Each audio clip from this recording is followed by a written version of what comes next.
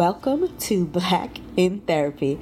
My name is Nikita Banks. I am a New York City-based psychotherapist licensed in New York and New Jersey as a clinical social worker. Our podcast will cover all of the unique issues people of color face when dealing with mental health issues and mental health diagnosis. But first, follow us at Instagram and Twitter at Black in Therapy and like our Facebook fan page. Okay.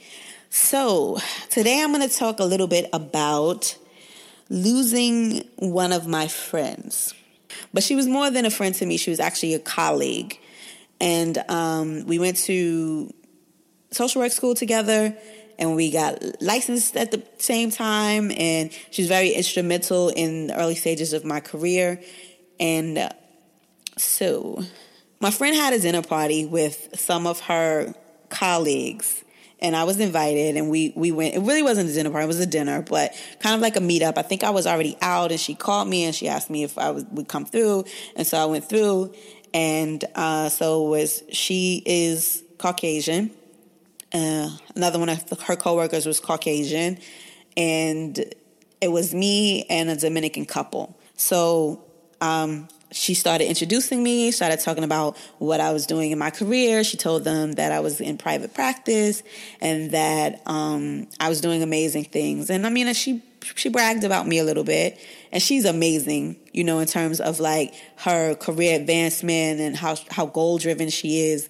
And she really gave me some great advice early on in, you know, like I said, in my process. And so we were sitting at dinner and they asked me what my specialty was, and I said, well, my specialty is that I work with African-American women. And she was like, I don't understand why you need to specialize in African-American women. She speaks another language. I'm not sure if she was born in another country or just from an immigrant family, but she was saying that she would never just limit herself to only her community. And I was saying that she probably wouldn't make a lot of money if she did. Not just limiting herself, but, you know, she's from a different culture. She's also Jewish.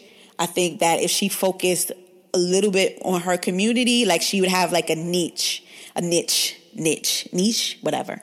And so I like working with African-American women and Latinas because I feel like culturally there are not enough clinicians to go around that understand the cultural nuances.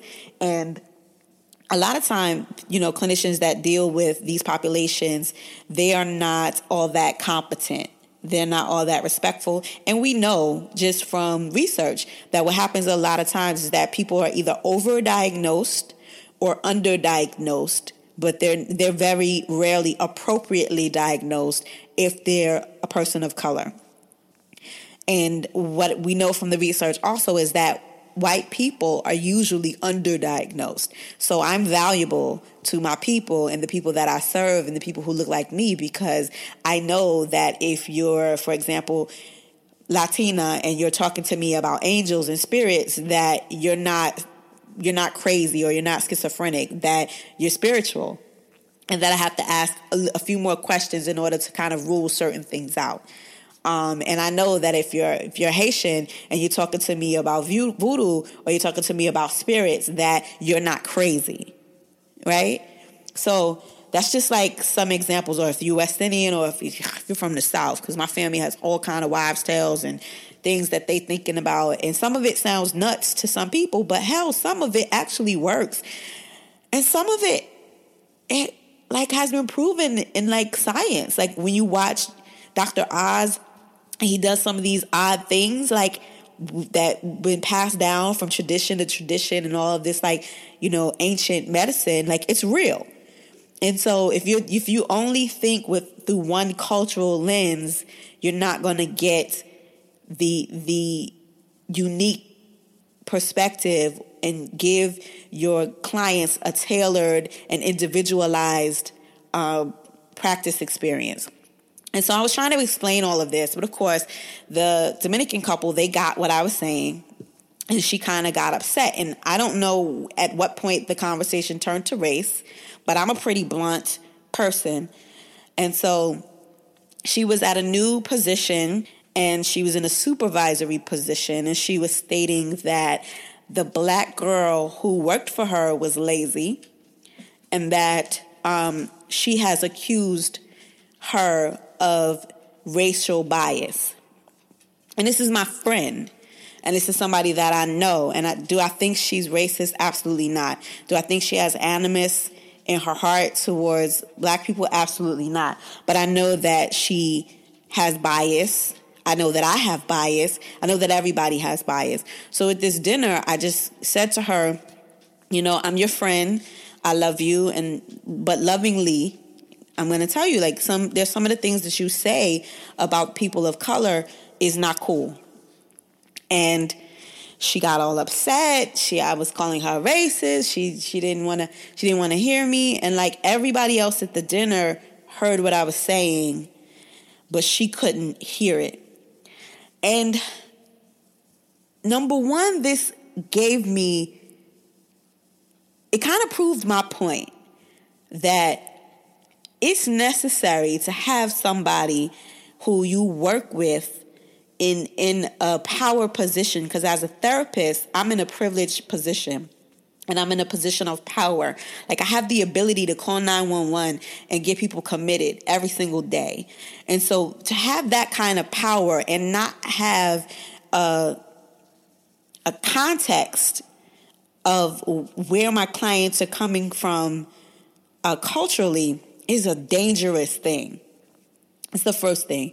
The second thing is to have her be in a position of power over someone else and not be introspective was also a dangerous thing. And I tried to get her to understand that even though I don't think she's racist, we all have biases. And biases with power is what racism is, right? It's not that you are biased. I think I read an article recently where someone said that racism is like being punched in the stomach, right? And that my 4-year-old can punch me in the stomach and that's him being racist, but he doesn't lack the power, or he doesn't have the power to actually make it hurt. For her, being biased is one thing, but now she was this girl's supervisor. And so all I told her was that she probably should be introspective enough to look and see how her privilege could possibly be influencing her decisions when it came to calling this black girl lazy, and the ramifications of making bias without evidence.